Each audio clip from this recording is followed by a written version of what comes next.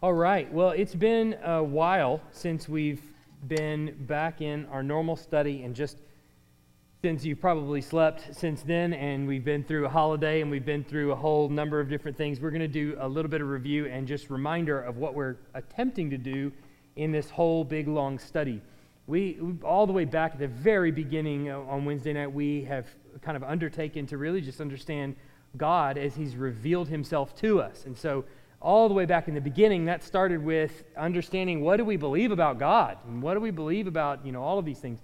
Well, that road eventually led us to God has revealed Himself to us in His Word and in the story of Scripture as it's revealed in the Old Testament and the New Testament. And so we undertook basically to go through the Old Testament just so that we could get an idea of the story of Scripture, but not just what's in the Bible, also the cultural backgrounds and all of those kinds of things. And the hope really, honestly, is to give us a bit of depth when we read the Scriptures. These Scriptures didn't just drop out of the sky. These are events that actually took place in human history.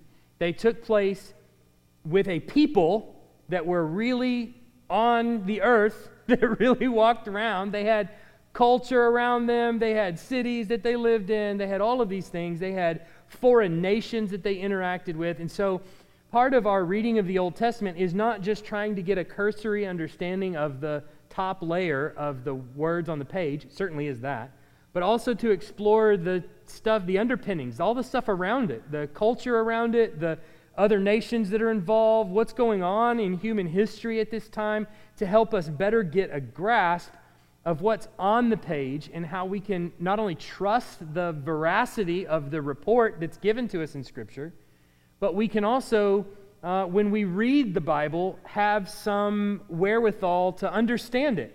You kind of grasp what culture looked like at that time and where they're at geographically and things like that sort of help us get a lay of the land.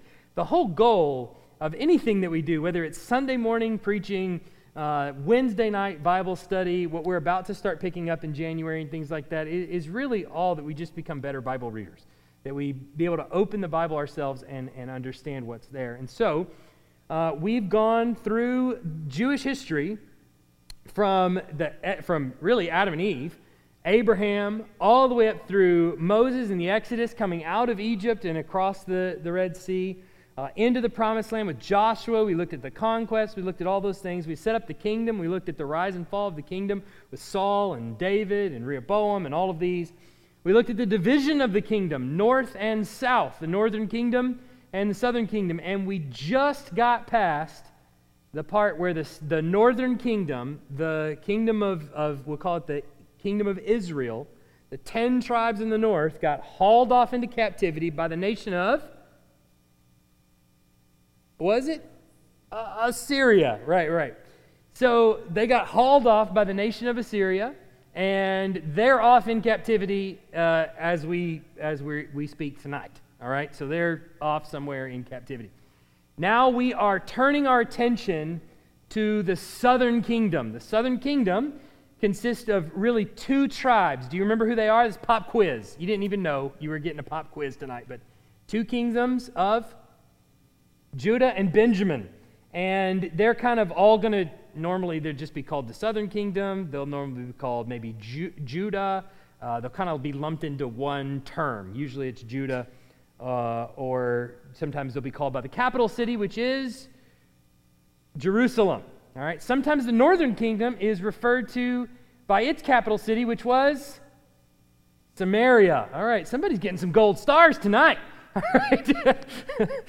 So with it. And so we have looked at several of the southern kings as we've turned our attention to the southern kingdoms and how they were impacted by all of this.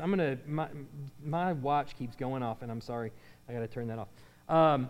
So just as a reminder, we got a couple of things going on here. Remember that Ahaz was a king in the south. Isaiah was appointed to go basically tell him what he needed to do. He was considering what he should do because he's got Assyria out here in the east that is breathing down his neck. Assyria, you have to remember at this time, is the dominant kingdom out there. And everyone is terrified of Assyria. They can come in and lay waste to anybody. And so Ahaz is no different. He's fearing what's happening with Assyria. Well, at the time, all the nations around Jerusalem, around the Jews, or around Judea, they're in turmoil too at Assyria, knowing Assyria can come in and conquer them. And so naturally, what do? Well, if their enemy is Assyria, then the enemy of my enemy is my friend. So they all band together and they decide, look, we're going to kind of form an alliance, and we're going to stand tall against Assyria. That's our only hope of survival. And so Ahaz, who is the king of the south, is considering this alliance, and he's been told by the king of the north and by the king of Damascus, which is up north of the northern kingdom. He's been told by all of them, look, if you don't join our alliance, we're going to replace you on the throne. We're going to put a puppet on the throne instead, and he'll do whatever we want him to do. And then he'll be a part of our alliance, and then we can stand tall against Syria. Now, that's a compelling offer, right? If I don't participate, then they're going to replace me. What is the problem with that? Think about it for just a second. Southern king, who is of the line of David. So the southern king is of the line of David. He's on the throne. God has told David, hey, your line will always be on the throne. The northern king and the king of Damascus tell him, we're going to replace you. What's the big problem with that? Well, then God's word would have to be false. Yeah. So Isaiah is appointed to go tell Ahaz, don't take the deal. Ask God for a sign. Be it as high as heaven or whatever, ask him for a sign, and he'll prove to you that he's going to maintain you on the throne, that they're not going to be able to do what it is that they say they're going to do. In fact, he's going to kill them. And Ahaz, you remember what his response to to Isaiah is? Far be it from me to test God. Right? Far be it from me to test God. I would never do that. Well, that's a problem. You're not supposed to test God. That's true. Unless God tells you to test him. In which case, you not testing God is now disobedience. Okay? So on the whole, Ahaz is right, normally. But we're in abnormal circumstances where God has actually told him to go ahead and test him. So Isaiah says, guess what? God's going to give you a sign anyway. Virgin will conceive, give birth to a son. You will call his name Emmanuel. Right? So we went through this leading into the gospel, or the book of Matthew. The book of Isaiah is what I was trying to say, but I've got Matthew open in front of me, so that's why. So anyway, through the book of Isaiah, then we went through the book of Isaiah, and we saw how the book of Isaiah is kind of put together and all that it's laying out, which really took us from Ahaz paying this really big price for his survival, having to think through, okay, wait, do I obey God? Do I listen to him or what? And so Ahaz ends up taking temple treasury money and giving it over to pay off the Assyrians, which is extreme disobedience. And we see this repeated time and time again where the southern kings are doing this. Not only that, but it skipped twice on me, didn't it? Hoshea, who came after him, his options are extremely limited because in the year he took over as king in 732, Damascus was reduced to ashes, and it was clear that Tiglath-Pileser, who is the king of Assyria, is coming next for Samaria. And so he begins paying a tribute to Assyria. Remember, he's the king of the north, and he realizes, okay, wait a second, Damascus, who is their northern compatriot, has fallen, and so he's next. And so Assyria is going to march in. So he starts paying off Assyria. Well, it doesn't work. Assyria comes in and hauls off all the inhabitants of the northern kingdom into Samaria in 722. So if we're thinking through this, just historically speaking, remembering these important dates, 722 is a huge date in Jewish history. It is the date that the northern kingdom, 10 tribes of Israel, were hauled off into captivity by Assyria. All right? So all we're left with now in the land is Judah, who's in the south. Judah and Benjamin, who's a part of them. But Judah, practically speaking, in the south. That's all we're left with. And so their northern brothers have all been hauled off into slavery, and so Judah is naturally to assume we're next. But at the same time, there's this hubris with the southern kingdom because, hey, we're God's people. The northern kingdom, they were an illegitimate kingdom. They didn't have David's line on the throne. We are children of Abraham. We have David's son on our throne. So it's a kind of a mixed bag, right? There's a fear of Assyria, and then there's also a kind of hubris that it could never happen to us. All right. And so we get to King Hezekiah, who is on the throne, and you'll remember in Isaiah, Hezekiah is on the throne, and he gets a little bit proud. In fact, he gets so proud that he decides to show off all the money that he's got to Babylon. Now, when it comes to assessing Hezekiah, the Bible always gets to these little statements where it tells how we're to think of Hezekiah or how to think of any king. Well, he was wicked, did what was evil in the sight of the Lord and in the sight of the people, and he led the people into corruption, and he didn't destroy the high places. Normally, it's those two things. How did he lead? Was he wicked, or did he follow the Lord? That's one. And then, did he tear down the high places? What are the high places? Remember? What is it? You're right. Go ahead. Yeah, it's the place where you go worship other gods. They built them on top of large hills, and so they became known as high places. And so these high places that are up in the land, they're erected to worship other gods. And the king is evaluated on whether or not he personally followed the Lord, and did he tear down the high places, all right? But it's not always so cut and dry. Sometimes you get a mixed bag with the king. It's not always black and white. And with Hezekiah, it's certainly on the whole favorable, but it's also, there's got some dark spots. Go ahead, Charlie.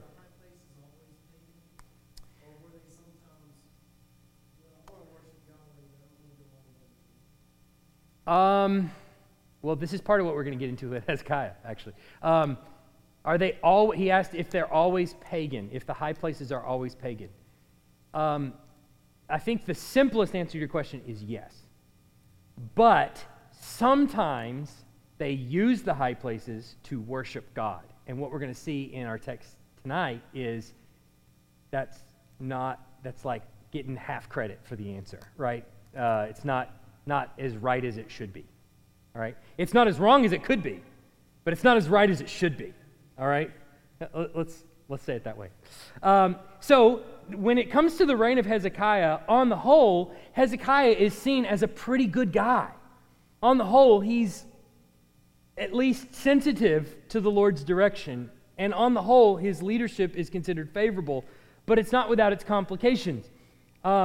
He dies in 686, and Isaiah dies not long after him. And what we see is that after the death of Hezekiah, and particularly after the death of Isaiah, Judah begins to go on this steep decline.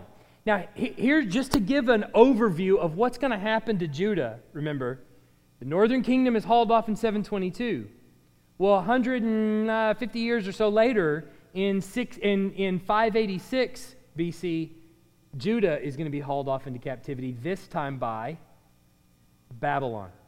Now, you know Babylon is coming, but the people in the Old Testament don't know yet that Babylon is coming, right? They're going to be told Babylon is coming, but they don't know yet that Babylon is coming. And you, the reader, you kind of know this is going to happen in 586. Well, here we are at the beginning of the 600s. Hezekiah is about to die. In 686 he dies. Isaiah dies. And what we see is this kind of sensitivity toward Babylon, this inclination towards Babylon, because remember, everybody hates Assyria. Assyria is the big dog on the block, and they can come in and lay waste to anybody they want at any time they want. And so in order to stave off the threat of Assyria, people start appealing to Babylon. Well, you know, as a reader of the story, and as you have knowledge of the Old Testament, you know what's coming. Babylon is not good. They can't be trusted. But they continue to lean on this stick of Babylon. Now, that's a big problem in the Old Testament. Why is that a problem? Why is it a problem, these entangling alliances with other nations? Why is that a big deal? Yes, because you're the people of God and you're supposed to lean on the Lord for his protection, not other nations. So that's the problem with entangling alliances. They're not trading cotton, all right? They're getting protection, military protection. That's mainly what's at stake. And you're not depending on the Lord. And so this is a huge problem, but yet they continue to lean on Babylon. And so once Hezekiah dies, obviously the national life of Israel is going to go downhill. So in the east, Assyria is continuing to reign supreme, and here's what Babylon wants. Babylon is paying tribute to Assyria. And that's a big problem for Babylon. Babylon doesn't want to pay tribute to Assyria. They want out from under Assyria's thumb. Israel, or in this case, the Jews, Hezekiah namely, likes the idea of alliances with anyone not named Assyria because that gives them an added layer of protection, right? So here's a nation in Babylon who wants out from under control of Assyria. And here's a nation in Judah who wants protection from Assyria. Who better to give them protection than someone who's located smack dab in the middle of Assyria? That's where Babylon is. So if you take the Mesopotamian region, you have Judah over here, you go all the way up the Fertile Crescent, all the way over here to the east, and you get Assyria and Babylon right there next to each other. So who better to keep Assyria from breathing down their necks than Babylon, who's right there in the midst of them, right? So what happens? Well, Hezekiah gets sick. We talked about this in Isaiah. Remember right there in Isaiah 38, I think it is, or 36 is what it is, 36 and 37, Hezekiah gets sick. He falls ill and he's told, get your belongings together. I'm going to kill you. That's what he's told. So he gets sick, and in the midst of his sickness, here comes Babylon.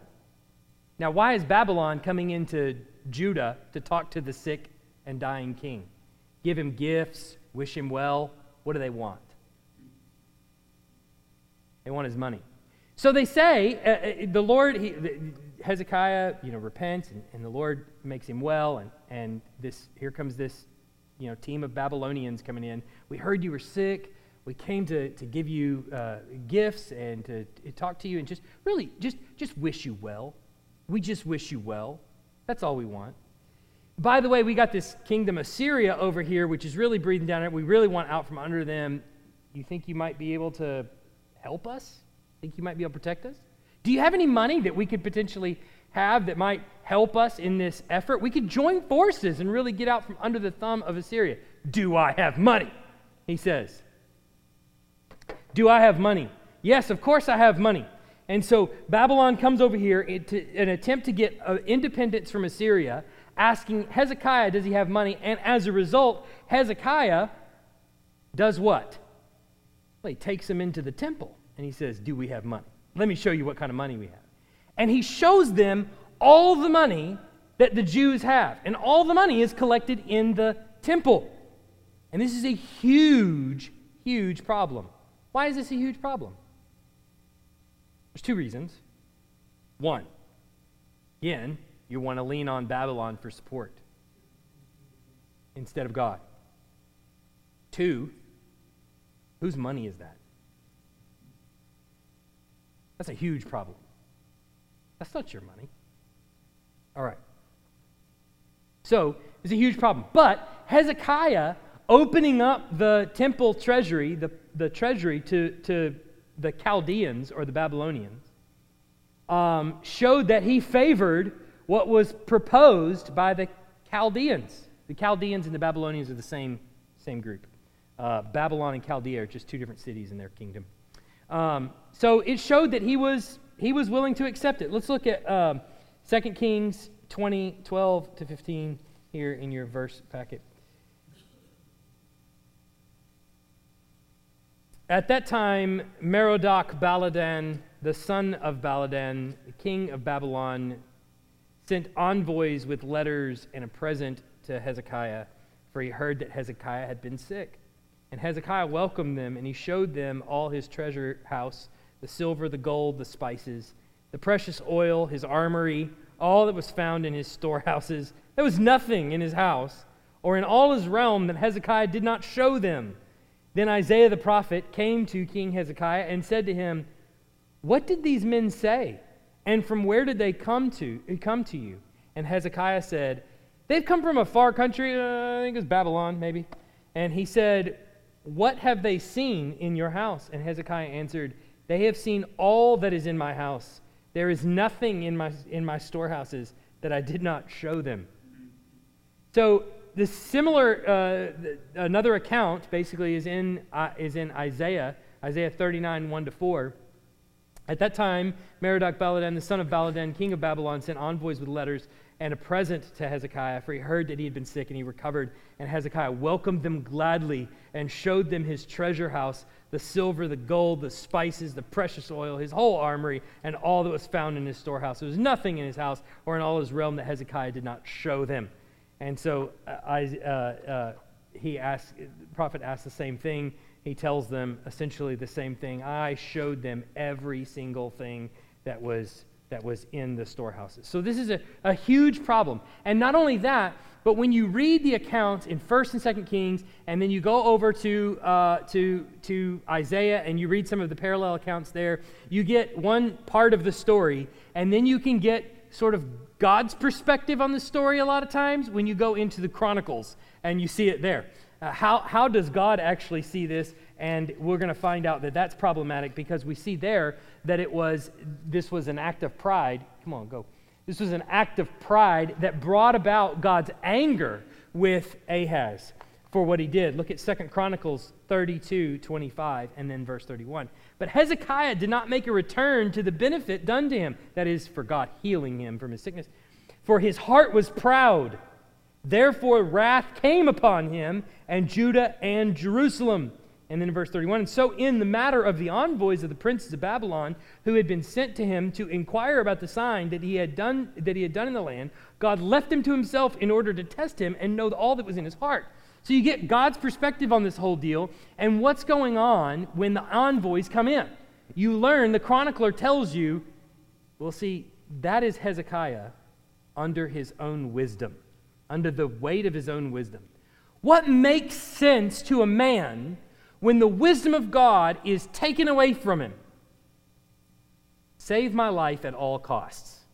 Remember, this is the same Hezekiah that was told, hey, this is going to end poorly for the nation because the people that you brought in, those Babylonians, are going to come haul your sons off into captivity. And do you remember his response?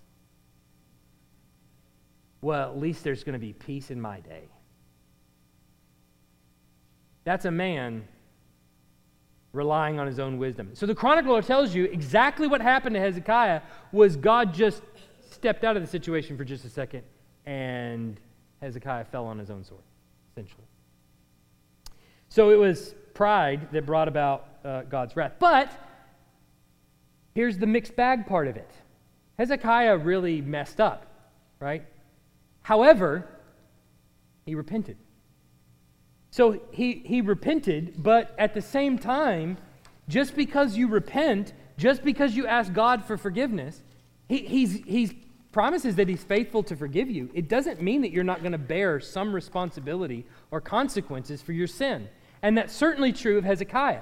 Even though God forgives him and accepts his repentance, he's still going to bear the weight of his choices. Look at Isaiah 39, 5-7. Then Isaiah said to Hezekiah, hear the word of the Lord of hosts. Behold, the days are coming when all that is in your house and that which your fathers have stored up to this day shall be carried to Babylon. Nothing shall be left, says the Lord. And some of your own sons who will come from you, whom you will father, shall be taken away, and they shall be eunuchs in the palace of the king of Babylon. So we know from Isaiah's own prophecy that it's going to be Babylon that we need to watch after.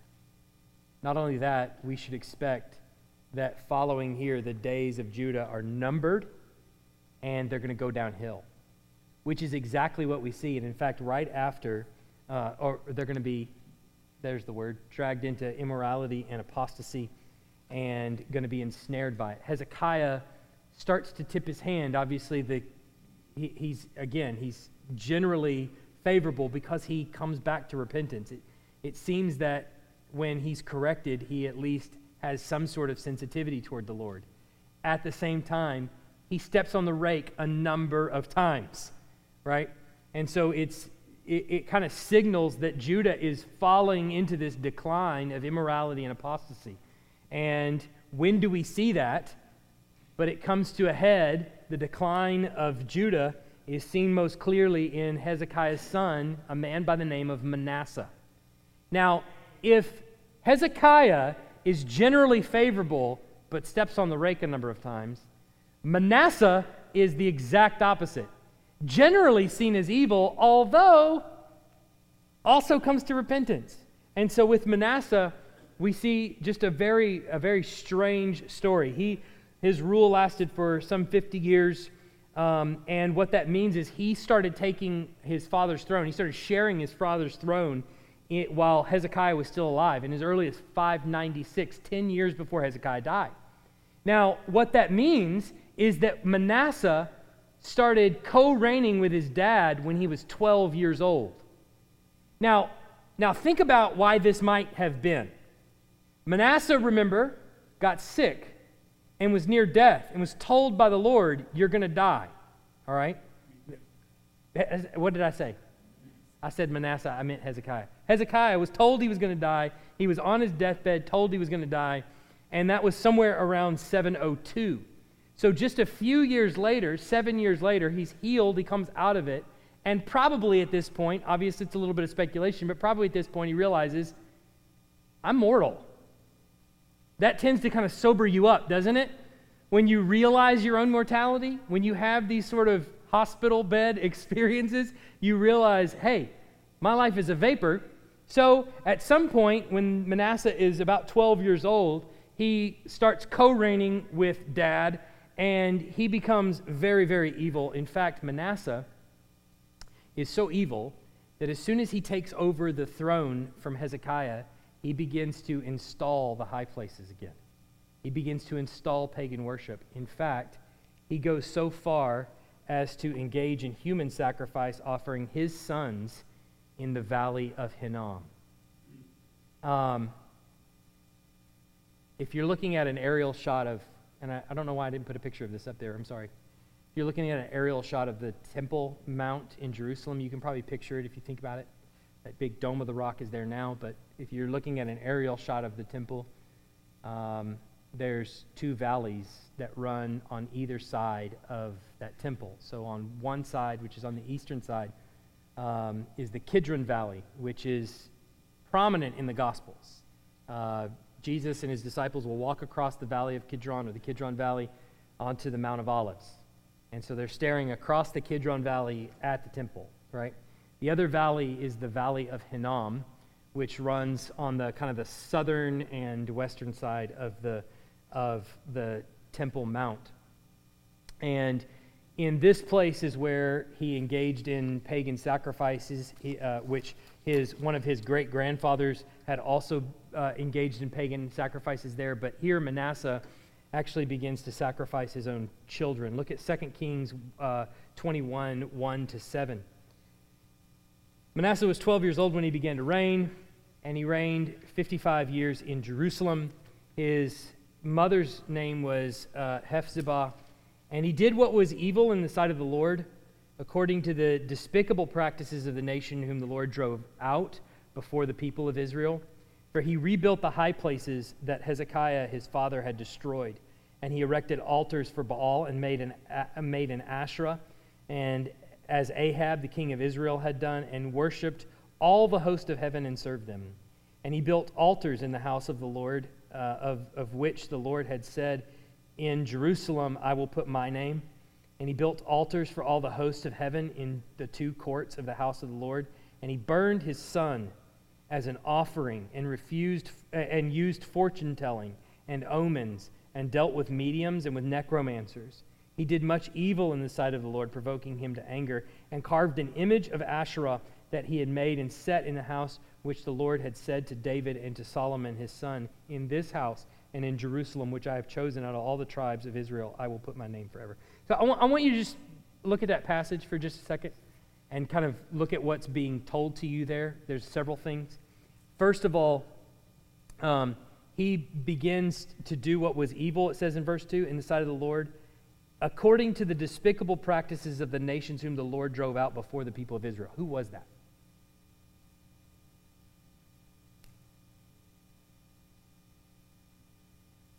Who was it? Come on. You got it. You're good. Jump out there with a guess. Canaanites. So, I couldn't think of the term. It's right down the tip of my tongue. The Canaanites. Remember, the Lord tells Abraham all the way back in Genesis, your people are going to come back here. And I'm going to wait for 400 years because, why does he say? The sins of the Amorites, who are also in the land, is not yet full.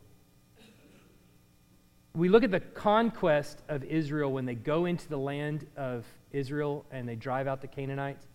It's very difficult to read through because there's a lot of issues. There's a lot of difficulties that we have in reading the account of Joshua. But we have even here, what was the nature of the sins that the Canaanites were involved in? These aren't innocent people. These are people sacrificing their children to gods. And so this is the practice that this king, Manasseh, begins to partake in, is all kinds of worship of other gods, but not least of which is sacrificing his own son. So then there's also the valley of Hinnom, where he takes his sons and offers sacrifices there to him. He partakes in fortune-telling and all of this. But what is this culminating in? What's the greatest sin here? He takes an image and he puts it in where? The temple. And remember what he said. What God he says here twice. In this house and in Jerusalem, which I have chosen out of all the tribes of Israel, I will put my name forever. What's the problem with him putting an image inside the sanctuary? God said, I will put my name there. So now how do other nations and how do the people look at the temple of God? How do they look at God himself? The reason that this is a problem is because it's a poor reflection on God. That's the reason it's a problem. Yes, James said, I will share this place with none other. That's essentially what he's saying. Now all the nations and all the people of Israel are looking at this temple where I have put my name, and they're associating that image with my name. And that's the problem. It defames the name of the Lord, and that's why he has to be punished. All right. So he sacrifices his sons in the Valley of Hinnom. Now, the Valley of Hinnom should also be really important for us. We should begin to think about this a lot because it comes up in the New Testament quite a bit. In fact, in all the Gospels. It's in Jesus' mouth a lot anytime he teaches on hell. So the Valley of Hinnom began to kind of develop after that. After a king sacrifices his son in the valley, the land itself becomes not very valuable. It's not prime real estate any longer. And so they used it to burn trash and burn other things out there. So you'll probably remember this. It's all over. I just picked one verse, but Matthew 5:30. And if your right hand causes you to sin, cut it off and throw it away, for it is better that you lose one of your members than that your whole body go into hell, right? In the English, hell in both Greek and in Aramaic, which Jesus is speaking, that is Gehenna. The picture of hell is the Valley of Hinnom. Why is that the Valley of Hinnom? Why is that the picture of hell? Because that's where all the burning takes place. That's where the fires rage. That's where the king took his son and burned him in the fire. So when you get to Matthew chapter 23, and remember, Jesus is giving all these woes to the Pharisees. Woe to you, woe to you, woe to you, woe to you. He gets to verse 15, and he says, "Woe to you, scribes and Pharisees, hypocrites, for you travel across sea and land to make a single proselyte. And when he becomes a proselyte, you make him twice as much a son of hell or child of hell as yourselves, a child of Gehenna." Gehenna is, again, the Valley of Hinnom where children were sacrificed. You make them a child of the fire, twice as much a child of the fire as you are. So Gehenna takes on this image. If you want to think about what hell is like, all right, if your right hand causes you to sin, cut it off, because it'd be better for you to walk into heaven with one hand than to walk into the Valley of Hinnom, which is hell, Gehenna, with all your hands fully in operation. You get it? So it takes on this sort of image of eternal destiny, where you're sort of given over to the flames, as it were. All right, so Manasseh commits these grave atrocities, and he refuses to heed the warning from the prophets, and so what happens? But he is deported to Babylon. He's hauled up. Now, this is unprecedented, really, to some extent, because his sin is so grievous that he's just immediately taken care of. Normally, the judgment of the Lord, kind of takes a while, and he waits for it to become right. Not with this one. He's hauled off immediately. Look at 2 Chronicles 33, 10-11. "The Lord spoke to Manasseh and to his people, but they paid no attention. Therefore the Lord brought upon them the commanders of the army of the king of Assyria, who captured Manasseh with hooks and bound him with chains of bronze and brought him to Babylon."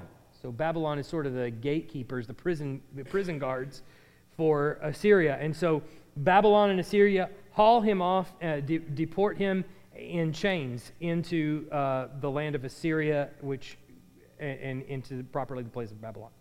All right. Now, when Manasseh is there, this is where it gets really complicated, because what Manasseh did is evil, downright evil. None of us could ever imagine how you could possibly become that wicked, right? So, especially someone who would consider themselves the Lord's people or whatever.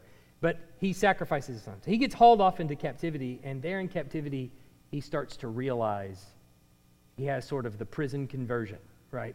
He's under the chains, and he's realizing, what have I done? And so he comes to repentance and faith, and it's probably at an early point in his captivity that he comes to faith. And here's what's interesting. What throne does Manasseh occupy? The throne of David. The Lord is favorable to David, remembers David. Now, Manasseh comes to repentance and faith, and I don't know if it's me that he sins against that grievously, and he comes to repentance in prison. I'm going, yeah, whatever. Isn't this often how we look at prison conversions? You found Jesus in prison, and we kind of sometimes, maybe it's judgmental of us, it is a little bit, but we kind of roll our eyes and go, yeah, I'm sure you found Jesus in prison. Well, here is Manasseh going to prison. God does not see that. God actually responds to him favorably and gives him his life back. Look in 2 Chronicles 33, 12-20. "And when he was in distress, he entreated the favor of the Lord his God and humbled himself greatly before the God of his fathers and prayed to him. And God was moved by his entreaty and heard his plea and brought him again to Jerusalem into his kingdom." Isn't that amazing? Here's the man who sacrificed his own children. And the Lord punished him, and when he repented, brought him back. Then Manasseh knew that the Lord was God. Afterward, he built an outer wall for the city of David, west of Gihon, in the valley, and for the entrance into the fish gate, and carried around an Ophel and raised it to a very great height. He also put a commander of the army in all the fortified cities in Judah, and he took away all the foreign gods and the idol from the house of the Lord, and all the altars that he had built on the mountain of the house of the Lord and in Jerusalem, and he threw them outside of the city. He also restored the altar of the Lord and offered on it sacrifices of peace offerings and of thanksgiving, and he commanded Judah to serve the Lord, the God of Israel. All right. So pause right there for just a second. That's interesting. That's impressive. First of all, that the Lord is that faithful to forgive him in the midst of his repentance. And why is that? Because he's a son of David. That's why. Because he's faithful to his people, and he responds to their repentance. And what do we get in the New Testament but a very similar message, being children of the true and better David, Jesus? He says he's faithful and just to forgive us our sins and cleanse us of all unrighteousness if we confess our sins. He's faithful and just and forgive us. What does the Old Testament teach us? But exactly that, time and time again. Here are a people of Israel who stubbornly turn their hearts toward God. Here is a king who not only stubbornly turns his heart away from the Lord, but to the point of sacrificing his own son, gets thrown into prison, yet comes to the Lord in repentance. And how does the Lord respond to him? Not with indignation or righteous indignation. He had every right to destroy him if he wanted to. And yet he responds in faithfulness and brings him back, not only forgiving him, but restoring him to his position. As a result, obviously, Manasseh changes. But here's where it gets a little bit complicated. Look in verse 17. Nevertheless, the people still sacrificed at the high places, but only to the Lord their God. Now look closely at verse 17. Do you see how that's written? How is that written? Is it a good thing? It's nevertheless, right? So look at what comes before it. Manasseh is doing all these great things. You're tracking along with what Manasseh is doing, and you're like, good. He seems to have repented. He gets rid of all the idols. He cleans up the temple. He cleans up the Temple Mount. He gets rid of all the things in the city. He throws them outside of the city. They're to be burned, in other words. And all that's good, and you're tracking with it, and you're going, okay, that's repentance. He got rid of all those, things. But nevertheless, even though he led the people in righteousness and told them they should worship only the Lord their God, nevertheless, they went to the high place. Now, while they were there, they worshiped only the Lord. But it was still at the high places. Why is that a problem?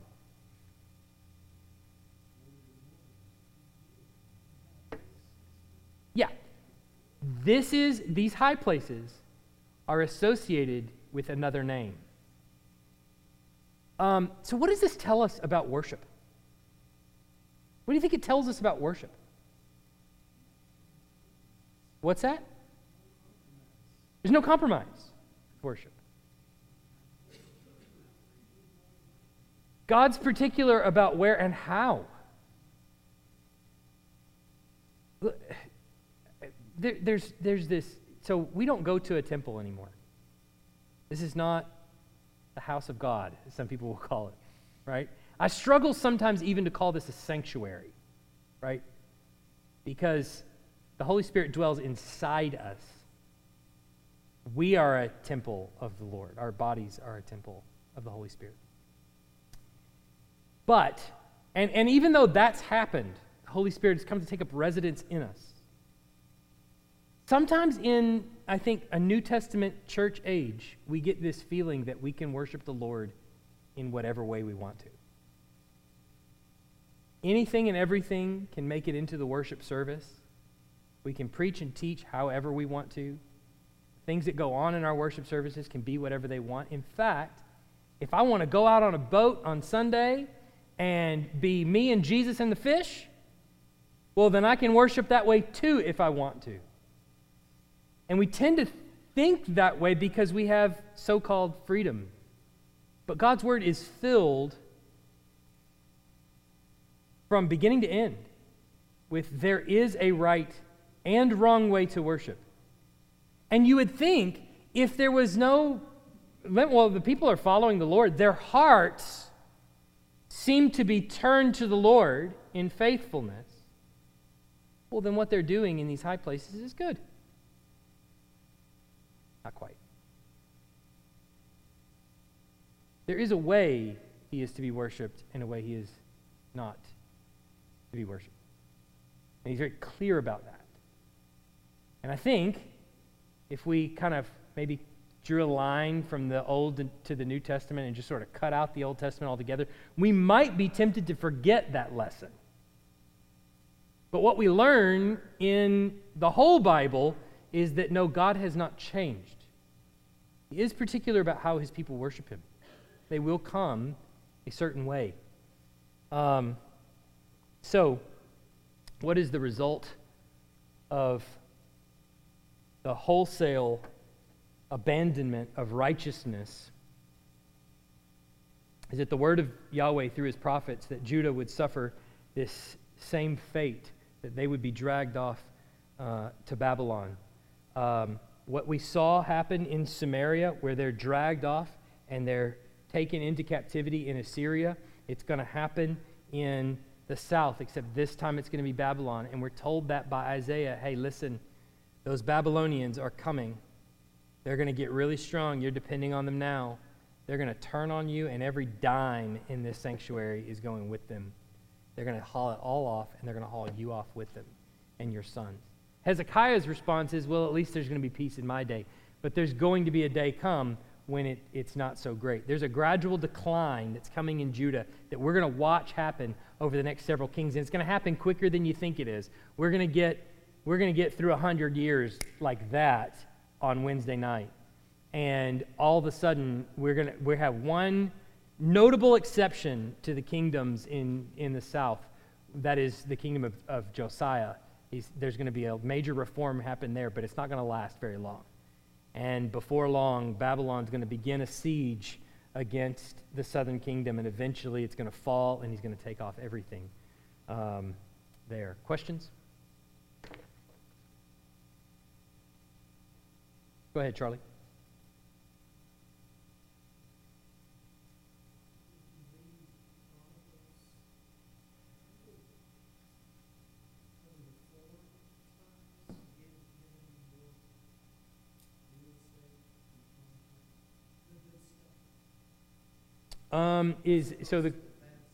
So his question is, was the good stuff given more time in Chronicles than the bad stuff?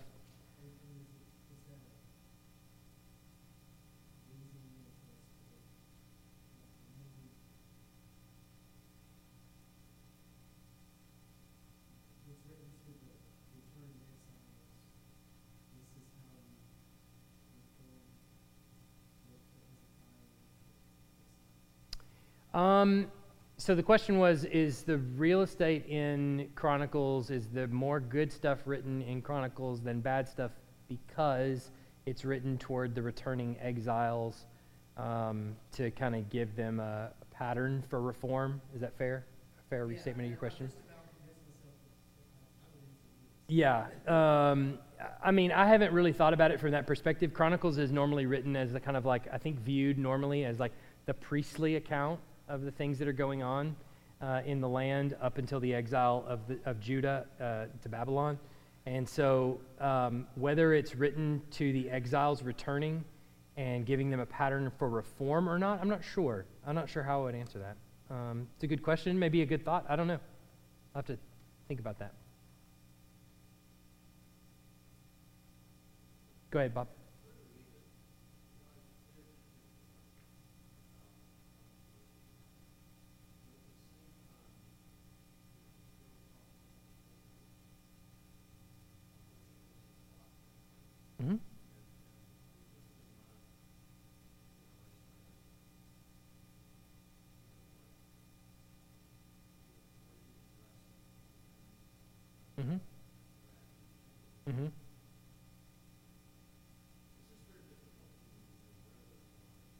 Yes.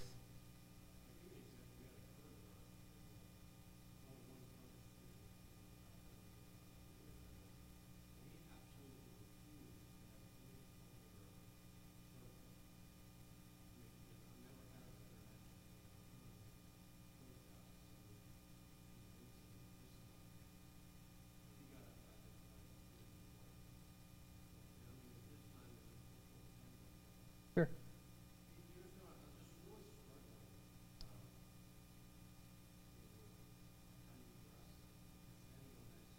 Mm-hmm.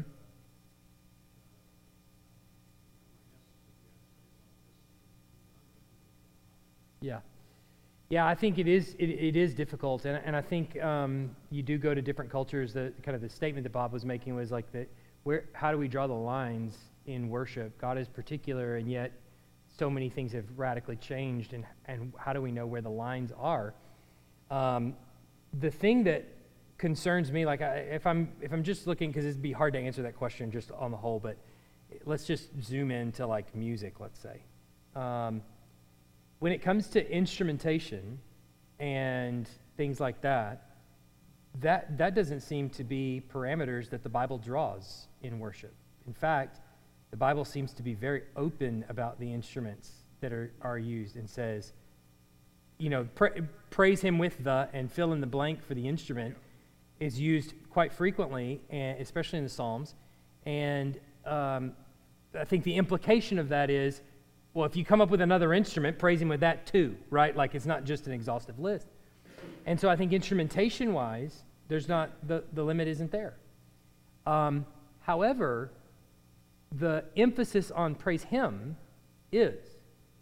So the importance of the music, what that tells us is, the importance of the music is lyrical in that the direction of the song needs to be directed Godward and not necessarily usward. And I want you to just, as an experiment, just do a survey across the landscape of music that would be Christian. All right, I'll just put, you kind of know what music I'm talking about. Just do a survey across the landscape of the music, and you will see that a lot of the lyrics are directed at how I feel now. And that is a significant problem. Maybe not so much a problem if you're driving down the road in your car and it's a song that comes on, and perhaps it does edify to some degree to think about what the impact of Christ has done. That doesn't mean that it's used in a worship service.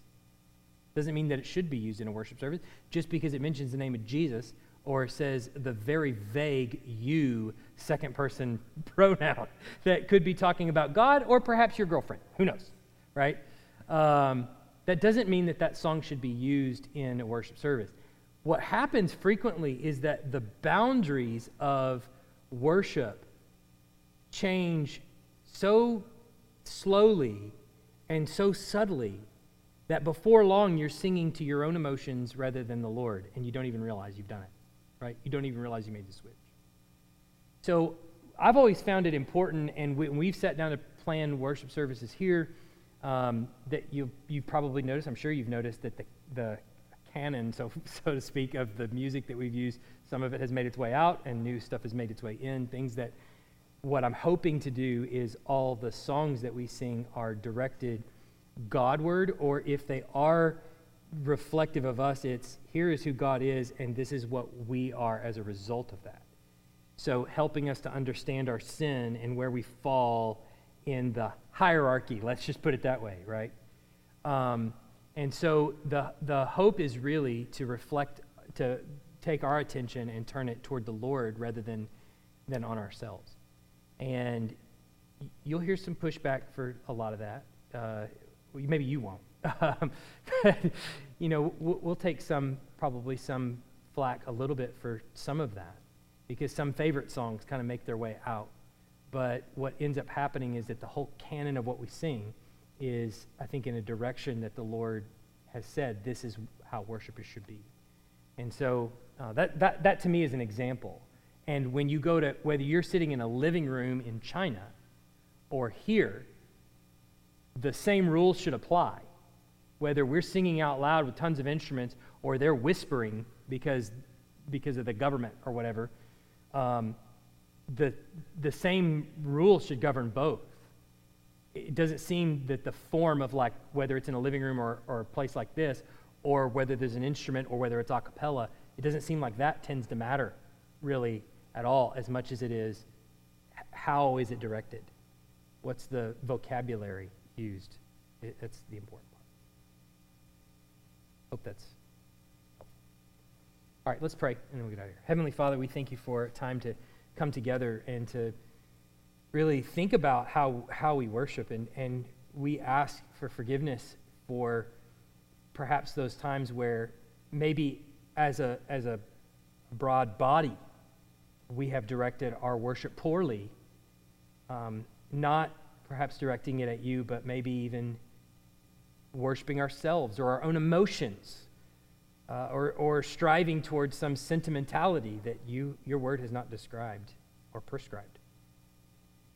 So forgive us for that. Or perhaps personally, where we've come to worship as individuals, desiring something that your word has not directed us to desire. We ask for forgiveness for that, and we pray that as a body, as a church, our praise would be directed rightly, that we would understand that you are both wholly other and also near to us, and you have invited us to call you Father. So I pray that as a church, as a body of believers, as people that are called by your name, that we would place your name firmly in first place in our heart, that there would be no other contenders for our worship, for our affections, for our praise. That we as a church would be people that are called by the name of Christ to glorify your name and boldly proclaim the good news of Christ to the world around us. And I pray that you would give us the boldness to do that. In Jesus' name, amen.